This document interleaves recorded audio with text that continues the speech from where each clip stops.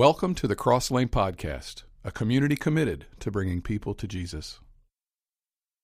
I want to talk today about one of the most profound truths of Christendom. This is one of those deep and profound things that you may or may not have bumped into, but we're going to try to tackle today this big idea. Through the years as a pastor, I have run into people who are going through extreme adversity, really tough times. Family, finances, just all the different areas of life that can, show us a certain level of turbulence and hardship. And they come to the place where they're able and they're willing to say something to the effect of, I realize that the best thing for me to do is to receive this adversity as if it were from the hands of God. And instead of fighting it or releasing it or resisting it or, any of those things, just instead of trying to get God on my side, I came to the conclusion that I was going to receive it as if it was from the hand of my loving Heavenly Father. I've heard that. I've heard that more than one time in counseling situations or, in a mourning situation where I'm with a family and I'm like, how are you holding up? And they're like, just trying to take what God gives here. And I'm not going to ask you this morning to do something that you're not ready to do, and I'm not going to speak as an authority on this topic because I'm not. But some of you need this because for some of you, this is the way forward for you. For some of you this morning, you're in the middle of it and you're really trying to figure out what is the next step and how do I move on and how do I get to a different place. And so this may be the way forward for you this morning. This whole series revolves around a simple question, but a very perplexing question nonetheless. What do you do when there is nothing you can do? What do you do when it just seems like there's no way forward, when you find yourself in circumstances and there's no way to fix those circumstances? This is the way it is, and this is the way it's going to be, and it's all there is. And as far as you can see into the future, nothing is going to change. It might be a marriage, you're in a marriage, and it's not it's not going to be a great marriage, and it's not going to be what you hoped for. There's something going on maybe with one of your kids, and your dream for them is not going to come true, and their dream for them is not going to come true. It doesn't even look like it can come true. It might be something financially or professionally or medically. Maybe you've got an illness, and it's not going to kill you necessarily, but it's going to be a hard thing. Some of your dreams won't come true and you're going to have to change professions. Maybe you'll have to move. I just talked to a longtime family in our church this morning, and he lost his job, and I said, hey, how are things going? He said, well, we're moving to Carolina today. It might be an academic thing for you. And you're never going to medical school, ever. You're not going to law school like you had hoped, or you're not going to get into that school to do that thing that you wanted to do. And it worked out for your brothers, and it worked out for your sister, worked out for your cousins, but it ain't working out for you. And it may be something that you did, or it might have nothing to do with something that you did. And you look into the future, and your future is different than you envisioned it to be. You're having a what now moment. What now? What do I do? Our responses are pretty similar. Some of us get angry with God. Some of us get angry with ourselves. Some of us might get angry with family. And we feel like we have been set up for failure to some degree. The temptation is to run. If you're in a relationship or a difficult marriage, the temptation is to, you should stay, but the temptation is to run. We always are tempted to give up and to give in. Maybe you're tempted to just, drink it all away or take something to make it all go away, and you get into a habit to ease the pain. And you know that it's not a healthy thing to do, but trying to solve this problem, you haven't really found a solution, and your solutions just seem to make it worse. That trying to ease the tension is actually going to create more tension in your relationships and tension in the family and professionally. And all of us have kind of a knee-jerk reaction sometimes to the adversity that we go through in our life. And then we looked around and we compare ourselves to everybody else. Everybody else seems to have the family that we wanted. Everybody else seems to have relationships the way we wanted to have them. And everybody else seems to have the perfect marriage or the perfect job. And we get jealous, resentful. Ultimately, we get angry. So what do you do when there's really nothing you can do? And what do you do to keep from doing things that are only going to make things worse? We said last week that in what now moments, we assume a couple of things. Number one, we assume I'll never be happy again. We tell ourselves that a lot. Nothing good can come from this. We make that statement, nothing good can come from this. And number three, there's no point in continuing. And then last week we looked at the Bible, we looked at a couple of accounts of the life of Jesus, and we discovered that adversity does not equal the absence of God. We're tempted to believe that. We're tempted to think that because adversity has visited our life, that it must mean that God is not there. The presence of adversity does not equate to the absence of God. God is not absent, apathetic, or angry with you. In your what now moments, God is not absent, He is not apathetic, and He is not angry with you. But let's be honest, there's something in us when things aren't going our way and things don't seem to work out. It just looks like there's just going to be more of the same bad stuff. And as far as we can see, it just doesn't look like it's going to get any better. This is the way it is, and it's not changing. There's something in us that wonders, God, where are you, and what are you doing, and why aren't you fixing this? And even though it seems like it, there is really no actual correlation, even though emotionally there seems to be, between God's perceived lack of cooperation and God's love for us. If you're tempted to conclude or assume that God doesn't exist because God won't cooperate, then you would also have been tempted to believe that your parents didn't exist because they never cooperated, right? I mean, am I the only one who, Dad, can I do this? No. Dad, can I go there? No. And we do that to our kids, right? We want to say yes to them, but they ask us for the dumbest things, like things there's no way we can say yes to those things. Dad, can I do this? No. There's a commercial out right now where the parents, the kids, the one I love is the kid's got the fire extinguisher and you can hear the mom or the dad in the background saying, no. He just rolls his eyes like, oh, daggone it. No, you cannot use the fluorescent light bulbs as lightsabers. No, you cannot do that.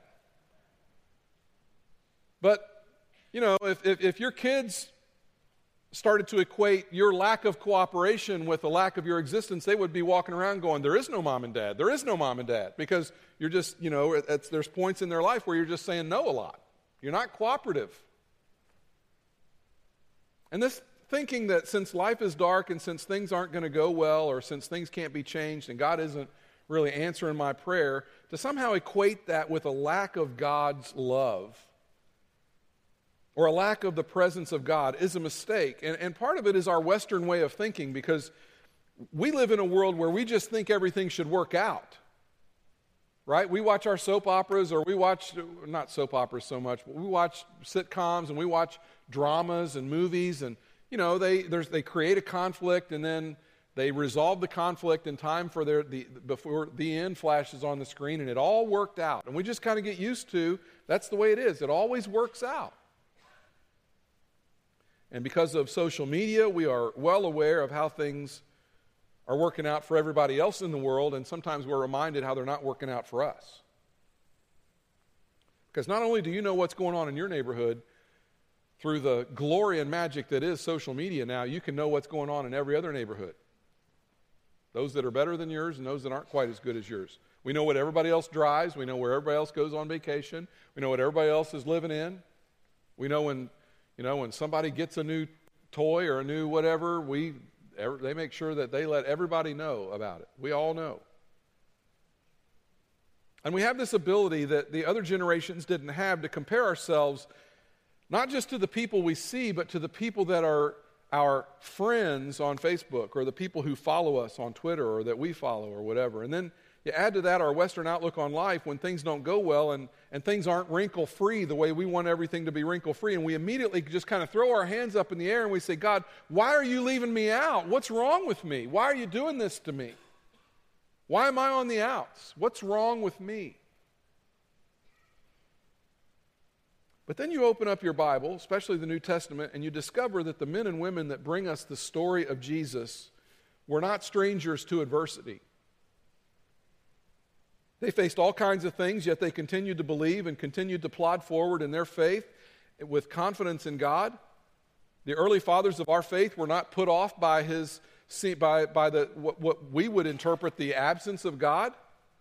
On the contrary, it seems to have fueled them to make sure that the message of the gospel got out of their difficult circumstances and into our culture and our world. Probably the best example of this is a guy from the first century, a man that we know as the Apostle Paul. And the reason he's one of the best examples is because Paul never met the pre-crucified Jesus. Paul came to faith after the crucifixion of Jesus, and Paul never met the pre-ascended Jesus. Paul learned what he knew about Jesus from the people who had hung out with Jesus. That's where he got his information about Jesus. And Paul became a Jesus follower after he had been a Jesus hater. In fact, if you don't like Christians, you would really have liked the young Paul, because however much you hate Christians, he hated them more. Okay, Paul at the beginning hated them. Paul stepped into history as a Christian hater and a persecutor. He was known as Saul of Tarsus.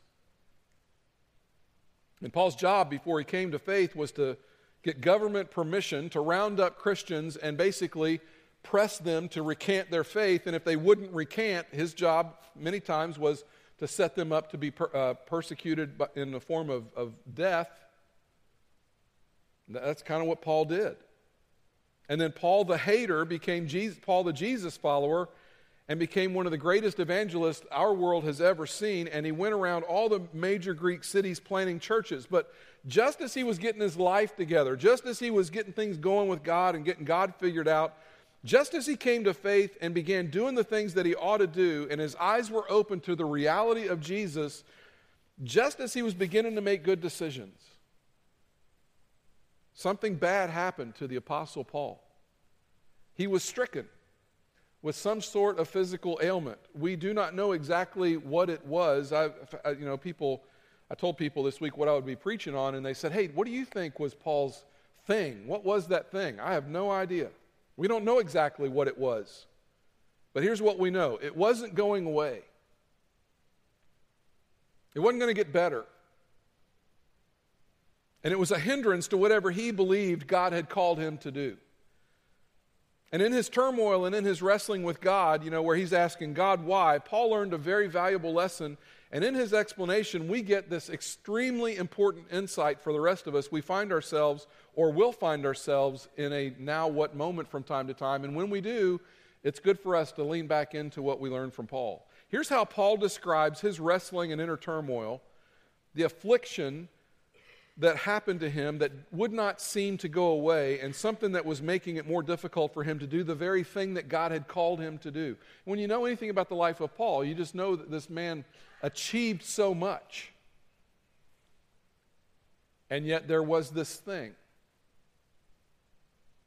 Let's get into it. 2 Corinthians chapter 12, verse 7, it says, "Therefore, in order to keep me from becoming conceited, I was given." That little phrase, "in order to," it's one little Greek word, and it lets us know that there's a purpose statement. When I had Greek class, we used to have to translate Greek, and this little phrase was one of my favorites because I could recognize that one. I couldn't recognize very many, but I could recognize that one, and it was like a 3-for-1. It was one word in Greek, but it was 3 words in English. And so I felt good when I could write 3 words that I actually knew from the Greek text. But the phrase, "in order to," it's a purpose statement. Paul is saying there's a purpose behind this gift. And here's what's interesting. The Greek word that is translated "given," and I'm not going to pronounce the Greek word for you, but it's the most common word for a positive word for a kind of a Christmas, kind of a birthday kind of gift. In other words, if Paul was around the Christmas tree with his Greek friends opening gifts, this is the Greek word they would have used to have described this gift that's been given. This was a positive thing. The way this Greek word is given to us, the word "given," it's a positive gift. It didn't mean curse. It didn't mean punishment. It was kind of mostly used when you talked about the gods or you talked about God giving a good gift. Paul is choosing his words very carefully, and he says, "Therefore, in order to keep me from becoming conceited, I was given." Paul, what were you given? What was so special that you got to open? And then he says, I was given a thorn in my flesh, a messenger of Satan to torment me.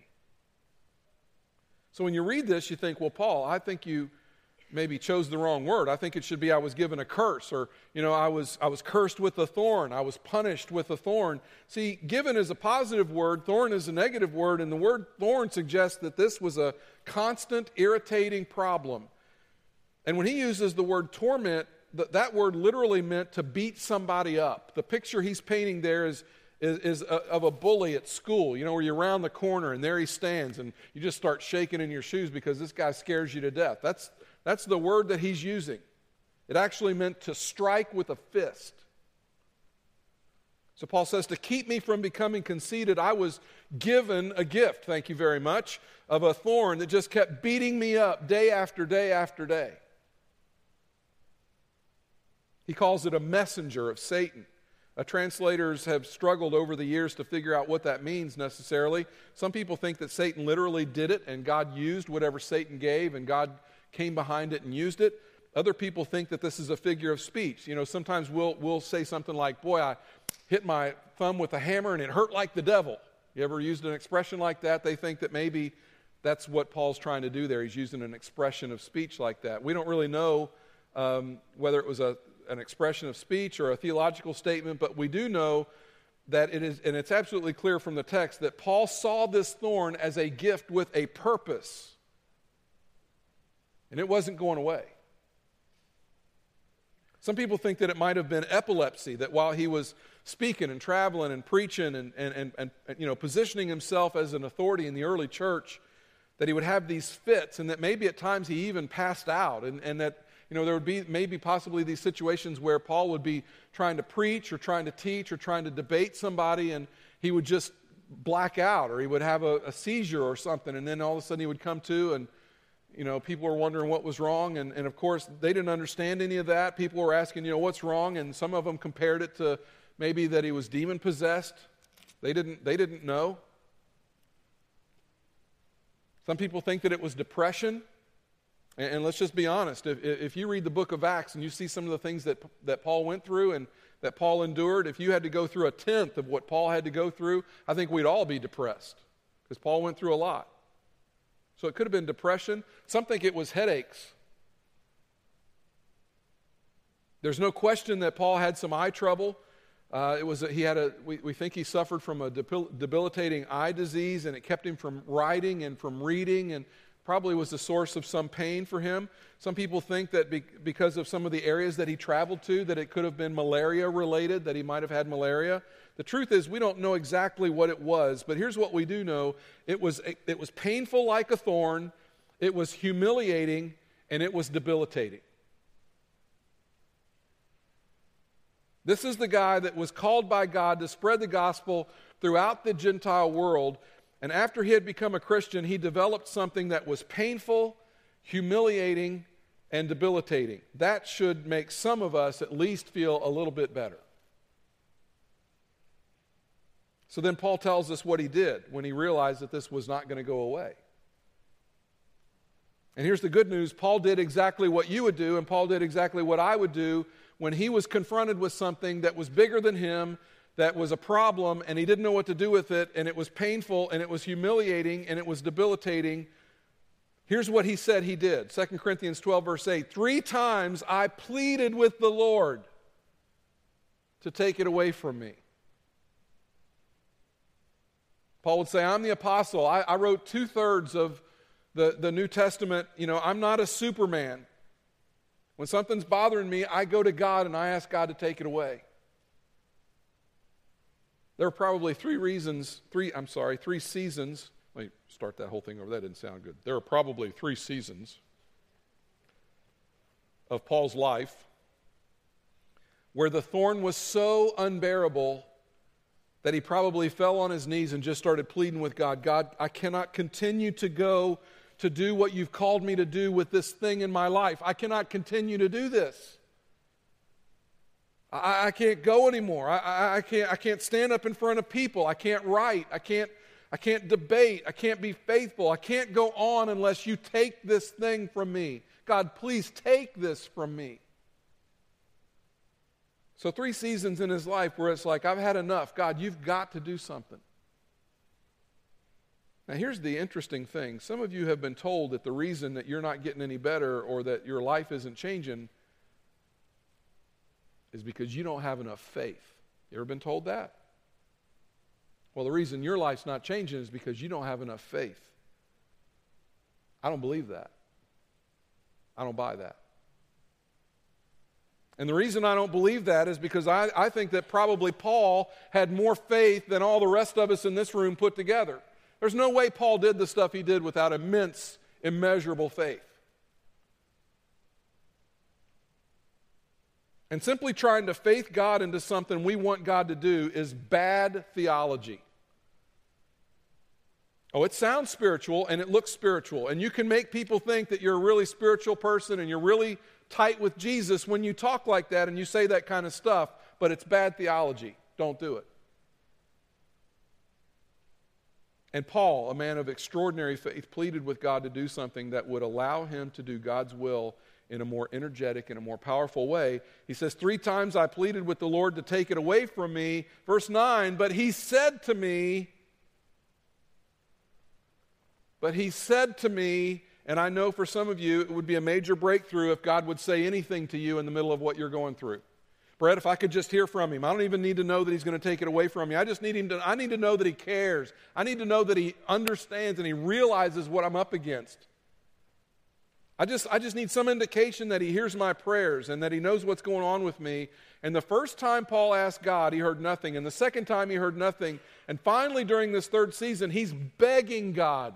He pleaded with God. God, you've got to do something. Paul says this, but he said to me, my grace is sufficient for you, for my power is made perfect in weakness.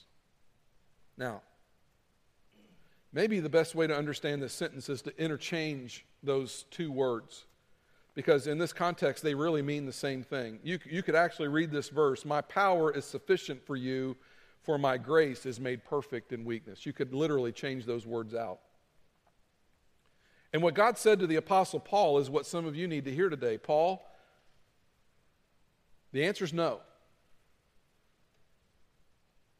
I'm not going to remove this from you. I'm not going to give you what you want here, but I am going to give you the strength and the power, and I'm going to give you the grace that you need to press on in spite of the fact that this is not going to go away. Literally what this phrase means is my power reaches its full measure and is perfected in weakness. My power reaches its full potential when you are at your weakest. It's as if God said to Paul, Paul, I'm going to show off my power through your weakness. So the answer to your prayer is no. No, I'm not taking it away. So now Paul has a 4th thing that he can add to his list. Not only is it painful, not only is it humiliating, not only is it debilitating, it's permanent. He's got it. It's not going away. Oh, and by the way, Paul, I love you, and I'm going to use you, and people are going to name their children after you. They're going to name their kids Paul, and they're going to name their dogs Nero. Paul, I haven't forgotten about you. You're still right in the center of my will, but Paul, the answer to your question of will you remove this adversity and will you change my circumstances and ease my pain? Paul, the answer is no, but with a promise, my grace is sufficient for you. So what do you do when you're the Apostle Paul and the God whom you're serving with all your heart and your soul and you're risking your life almost every day for him and he looks at you and he says no? And now you have an issue that is painful, humiliating, debilitating, and it's permanent. And what Paul writes next, and you know, there are people in here that maybe you don't read the Bible and you would say the Bible's not true, it's all made up, it's not really real, and you know, it's written by men, and I know you went to your freshman English class at the university, and the teacher that you respected told you that the Bible's all made up and it's not real, and I get that, I understand that, but I'm telling you, what he writes next, if these things are these kind of statements are so extreme, you would never put these in the Bible if you were writing a Bible to kind of fool people. If you were making this up, you wouldn't put what's next in the Bible, you wouldn't put it in there. This so very much comes from the heart that was in tune with the will of God in the first century.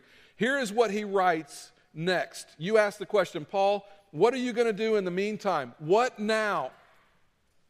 What now? It's painful, it's humiliating, it's debilitating, it's permanent. And here's what he says.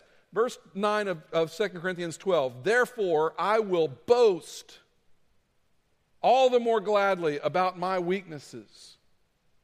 So that, here's another one of those purpose statements. This is another one of those things in Greek class. I love this little phrase because I could recognize this one. It's all over the New Testament. So that Christ's power may rest on me. You may have a different translation than the Bible I'm using. The word I'm using is power. Your version may use the word glory.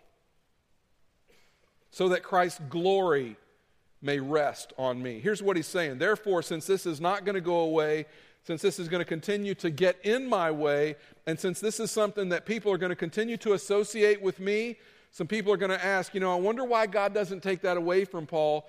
Here's what I'm going to do with this thing that won't go away. Here's what I'm going to do, and here's how I'm going to respond to this adversity that I wouldn't wish on my worst enemy. And I want this gone from my life so bad I can't stand it. God has given it to me, and I'm going to boast in it. I'm going to glory in it. I would give you the mental image right now of a dog that's just been let out of a pen, or just been let off his leash, or he's been turned loose in the park, or his you see these when the troops come home and they've been away from their dog forever, and the dog finally sees them, and they just get so excited they don't know what to do, and they start wallowing in the grass, and it's like they got to get grass all over them, right? Have you ever seen a dog do that, where they just shimmy and shake, and they get on their back, and their feet are up in the air, and they're wallowing in it? That's the image that Paul paints here. I'm not going to hide from it. I'm going to get it all over me. It's not going away. Okay, God, if it's not going to go away, I'm going to glory in it. I'm going to boast in it. I'm going to get it all over me. I'm not going to pretend. I'm not going to lie. I'm not going to dodge it. I'm not going to make excuses for it. If God has chosen this for me, then I'm going to surface it. I'm going to embrace it. I'm going to own it. Therefore, I will boast all the more gladly about my weaknesses. When people say, Paul, I heard you got this thing. Oh, yeah, I got this thing. Yeah. Let me tell you about this thing I got. Well, Paul, I heard that the last time you were here, you passed out. Yeah, you're right. I did. I passed out, and it was embarrassing, and it was humiliating, and it was painful. I fell and hit my head, and, people wondering bad things about me. Yeah, I'll tell you about it. Did you hear about the Apostle Paul? Yeah, but did you know you can talk to him about that? Ask him about it. He'll tell you all about what's wrong with him. He won't hide from it. He's not ashamed of it. It's almost like he glories in it. It's almost like he boasts about it because God's given it to him. Therefore, I will boast all the more gladly about my weaknesses, so that, it's not a secret, so that, in other words, there is a result, so that there is an outcome, Christ's power may rest on me. Wow. So what, Paul? What now? I'm going to own it. I'm going to embrace it. I'm going to allow it to define me so that it can bounce off me and God can get glory through it. I'm not going to try to hide it. God gave it to me. God clearly has given it to me for a reason, so I'm going to boast about it. I'm going to use it. I'm going to do all I can to take whatever this bad thing is and reflect God's glory. That's what I'm going to try to do. So see, there's this little grammatical thing happening with the Greek, and the implications of it are powerful. Here's another way of saying the same thing. Embracing your inability is a prerequisite to experiencing Christ's ability. That's really what it's saying. Embracing your inability. In other words, I'm not going to hide from it. I'm not going to run from it. I realize that in order for me to experience Christ's power through me, this is really important. In order to experience the grace that God has promised through the circumstances, I have to embrace the circumstance. Embracing your inability is a prerequisite to experiencing Christ's ability. Here's why that's important. Because some of us at every stage of life, we bump up against this thing. And it's there and it's not going away. And you've asked God to take it away and He's not taking it away and you don't understand and it makes you mad. And we bump up against unchangeable circumstances. We run into that thing that is an embarrassment. We hope nobody finds out. It's a disability. It has caused us to not be as good as we wanted to be. Our tendency is to hide and to pretend and to lie. And Paul says, when I got over all of that and I embraced this and I saw this as a gift, I experienced Christ's power in me. And Paul concludes with this. That is why, for Christ's sake, I delight in weaknesses, in insults, in hardships, in persecutions, in difficulties. For when I am weak, then I am strong. To which we say, but Paul, that's not the American way. And Paul would say, well, and that's why you're not experiencing the grace of God in the area of your struggle. It's because you're trying to do it the American way. Now, all of that to say, I think all of this hinges on the phrase that appears at the beginning of this important piece of literature, and it's this statement right here. In order to, I was given a thorn. God has a purpose and a reason, and for God to fulfill His will through me in this world, He gave me a gift, and the gift was a thorn. See, you don't look at thorns as a gift. I mean, that's just not normal in America. We don't do that. Thorns are bad. We try to get rid of thorns. It was a gift with a promise, and it was a gift with a purpose. But I had to see it as a gift, not an enemy, Paul would say. I had to receive it and embrace it instead of resisting it. And once I received it as a gift that had a purpose in order to, and once I received the gift with a promise, my grace is sufficient, then something powerful happened that would not have happened any other way. And that brings us to us. See, if you believe, and I think most of you in this room do, if you believe that God can change your circumstances, if you believe that God could somehow magically change things, fill in the blank, your marriage, your job, the recorded history of your grades, I don't know what you're trying to get away from or around or whatever, but if you believe that God could somehow magically change your circumstances, heal your body, heal your son, I don't know, win the lottery, I don't know what you're hoping God will do for you. If you believe that God could somehow change your circumstances, but that God has chosen not to, you have the option to receive whatever it is you're dealing with as a gift with a purpose and a promise. If you believe that God could, if He wanted to, and you've prayed and prayed and prayed that He would, but it looks like God is not going to do what you want Him to do, you have the option to change your attitude and change your perspective. And this is not in my notes. I'm going to deviate from my notes just for a moment to tell you a story. When I was about 18 or 19 years old, I grew up a kid in a great church, had a great pastor. His name was L.D. Campbell. You've heard me talk about L.D. I love L.D. Campbell. He's been a huge influence in my life. And I was at a stage in my life, things weren't going well. I was trying to make some decisions. Everything I'd tried to do to that point hadn't worked out. Looking back in hindsight, the problems really weren't that big, but when you're 18 or 19 years old, they look pretty big. So I made an appointment with my pastor, and we went to a restaurant, and he ordered a salad, and he was eating a salad, and I'm pouring my heart out, telling him what my options are and what I'm trying to figure out. And, LD, this is what's going on in my life, and pain and heartache and suffering and, wah, wah, wah. And LD's just listening. He's eating a salad and munching on a salad, and finally I get it all spilled out, and I'm waiting for these nuggets of wisdom to come from my pastor, this man I've looked up to, this man that I've just listened to. There's so many things he said to me that I can still remember to this day. And he looks at me and he says something, And to this day, it's one of the most profound pieces of advice I've ever been given, but I'm going to warn you, when you hear it, it's not going to rot your socks off, okay? You're going to hear it, and you're going to think, really? Because when I heard it, that's what I thought. I'm like, really? I just gave you all that, and that's all you got for me? LD looked back at me, chewing on his salad, and he said, son, change your attitude, change your day. Wait.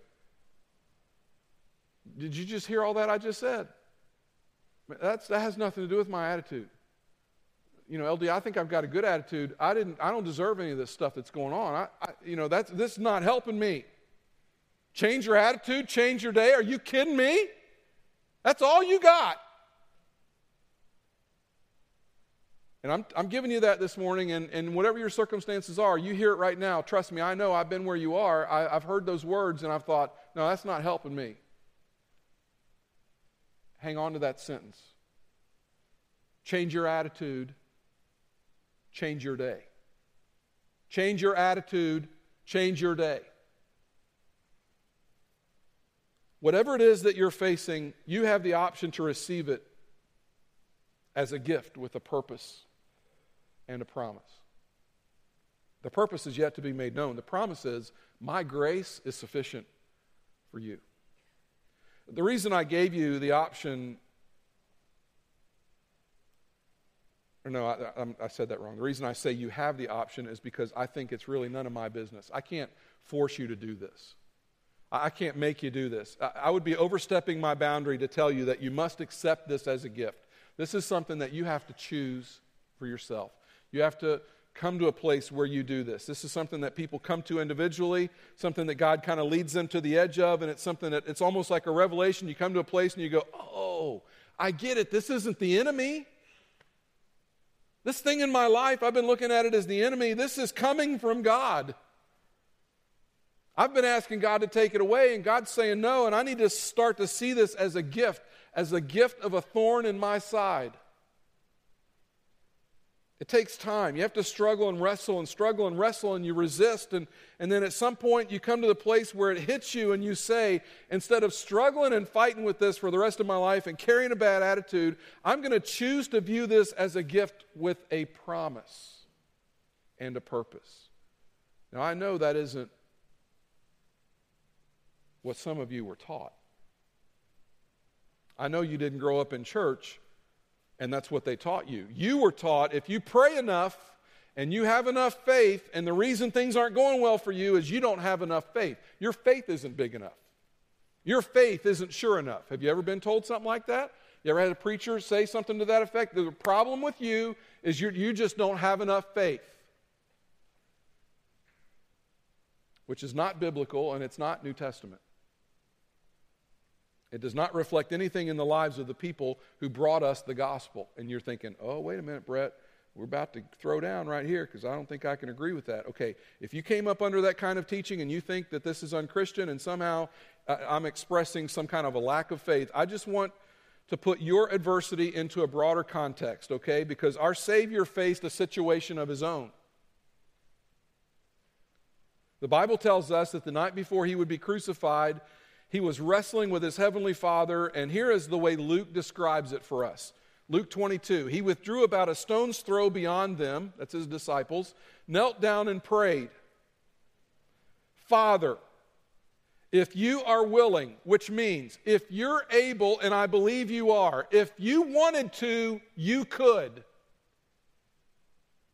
If you are willing, so Jesus is acknowledging, God, I know you can. I know if you wanted to, you could. If you are willing, take this cup from me. Yet not my will, but yours be done. Father, you have placed in my hands a gift that is anything other than a gift. And I realize that this gift has a purpose. It's going to impact every human being that's ever been born. And I know that this not only has a purpose, it has a promise that you are going to sustain me through it. But Heavenly Father, if you're willing, would you please take this cup away from me? Would you please take it away? But if you choose to say no, not my will, but yours be done. And in some small way, but in a very significant and powerful way, when you choose to see your adversity as a gift with a purpose and a promise in some powerful way, you enter into the sufferings of the Savior. And this is why people on the other side of really hard things say things like, you know what, I would never choose that again, but I wouldn't trade what I learned in that circumstance for anything on earth. You ever talk to somebody that's been through something really hard and they say stuff like, you know, I wouldn't wish it on my worst enemy, but I wouldn't trade the lessons I learned. I learned a lot through that, and I wouldn't give up anything that I learned for what I went going through that. In some strange way, I'm almost glad I went through that hard time because it changed me as a human being, and it gave me a different perspective, and it gave me the opportunity to help other people. Listen, I've been through my share of hard stuff. I've been through my share of humiliating stuff. My life's not been all rosy all the time. I do a lot of counseling. I can't tell you how often I take the stuff that I went through that wasn't good, wasn't happy, you know, it was painful, it was hard, I didn't understand, and God has taught me so much. And when I do counseling, almost all of my counseling comes out of what I've been taught, either out of my own dysfunction or the dysfunction of others, and my own bad mistakes or my own not understanding something, where I've prayed, God, take this away, and God's like, no, I got something for you in this. You're going to learn something here, Brett. Just you're going to hang on. And then someone walks in the room and they say, Brett, this is what I'm dealing with. And I say, well, I know a little something about that. I've been through that. I know a little about that.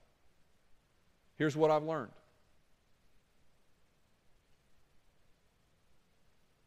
You got to look back and you got to say, yes, it was a gift with a purpose and a promise.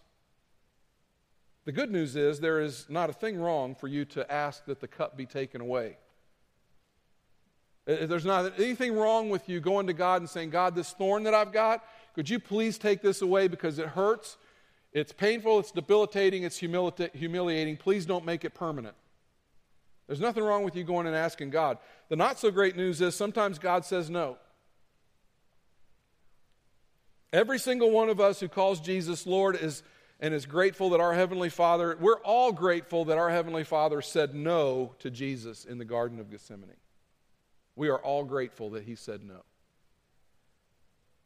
And what we learn there, and what we learn from Paul, and what we learn from other people is that sustaining grace begins with, not my will, but thy will be done. So if you're here and you're in a what now season of life, I want to offer you this option. Would you be willing to receive it as a gift with a purpose and a promise?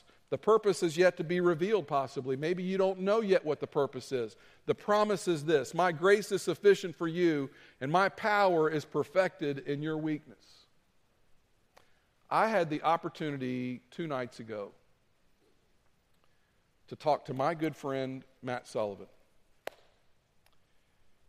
And if you know Matt Sullivan, you know that Matt is in a powered wheelchair, and he basically can't feel anything from his shoulders down. He can feel a little bit in his arm. And, you know, about the time I start thinking I've got issues and problems, Matt rolls up in his wheelchair. And suddenly whatever's going on with me isn't nearly as problematic. Do you know what I mean? And so it's just been hitting me as I've been getting ready for this series and as I'm working through stuff that I want. I mean, so much of this describes Matt. I mean, what he has is debilitating. I imagine for him, if he would be totally honest, there are times it's humiliating for him. And I learned the other night that it's somewhat painful. I said, so, like, you feel nothing from the shoulders down? He said, well, that's not exactly true because he said, I feel a burning sensation. And he said, it's like, I said, all the time? He said, most of the time. And he said, as I'm talking to you about it right now, I really feel it. So he's got that going on all the time. I said, Matt, is there any hope? Like, I watched a program the other day. We were watching television, and they were talking about, scientists are telling us that they're going to eventually get us to a place where we live forever. Do we really want to do that? But We're going to live forever. And I looked at Dee Dee and I said, hey, how about we just heal Matt before we do all that, right? Why don't we figure that out first?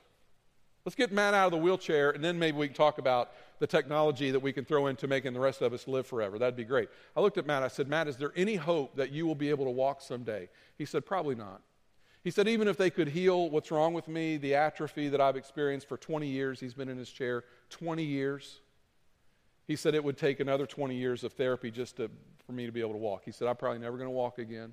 He said, my hope is that they advance technology to the place that if this ever happens to somebody else, that they don't have to experience what I've had to experience. So not only is it humiliating, and not only is it debilitating, and not only is it painful, now it's permanent. It's permanent.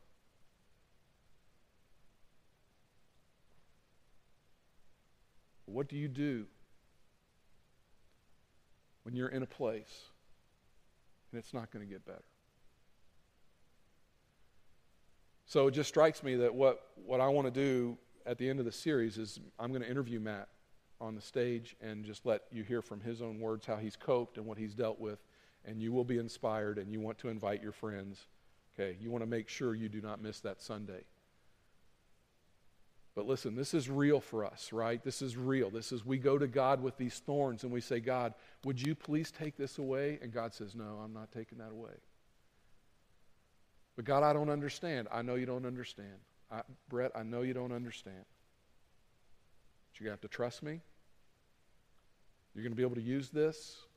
You're going to turn this around and you're going to reflect my glory with this. Trust me. Trust me. You will. There's a purpose and there's a promise. Brett, my grace is sufficient for you. Somebody, you came to church this morning just to hear that. And I hope you did. Let's pray. Father, we got stuff, man. We got stuff. We got issues. We got stuff that's not going away. We got painful, debilitating, humiliating, and some of us it's permanent stuff. And we've begged and pleaded, and we've cried, and we've not understood, and we've shaken a fist at you, and you've been gracious, and you've put up with all that. And the answer is still a very quiet, no, I'm not going to take that away. And we don't understand. We live in a culture where everything gets fixed, everything gets better, and this isn't getting better. God, you got to fix it. And your answer is no. There's going to be a purpose for this. And here's the promise, my grace is sufficient. I'm going to be with you, and I'm going to walk with you through it. So, Father, somebody in the room this morning is just hanging by a thread, and they needed to hear that. And I pray that you would take the weakness of my words and that you would compound it and you would make it powerful for them in their life, and they would see this in a life-changing way so that they trust you and they know God's got a purpose, God's got a promise for me. It's in Jesus' name we pray. Amen.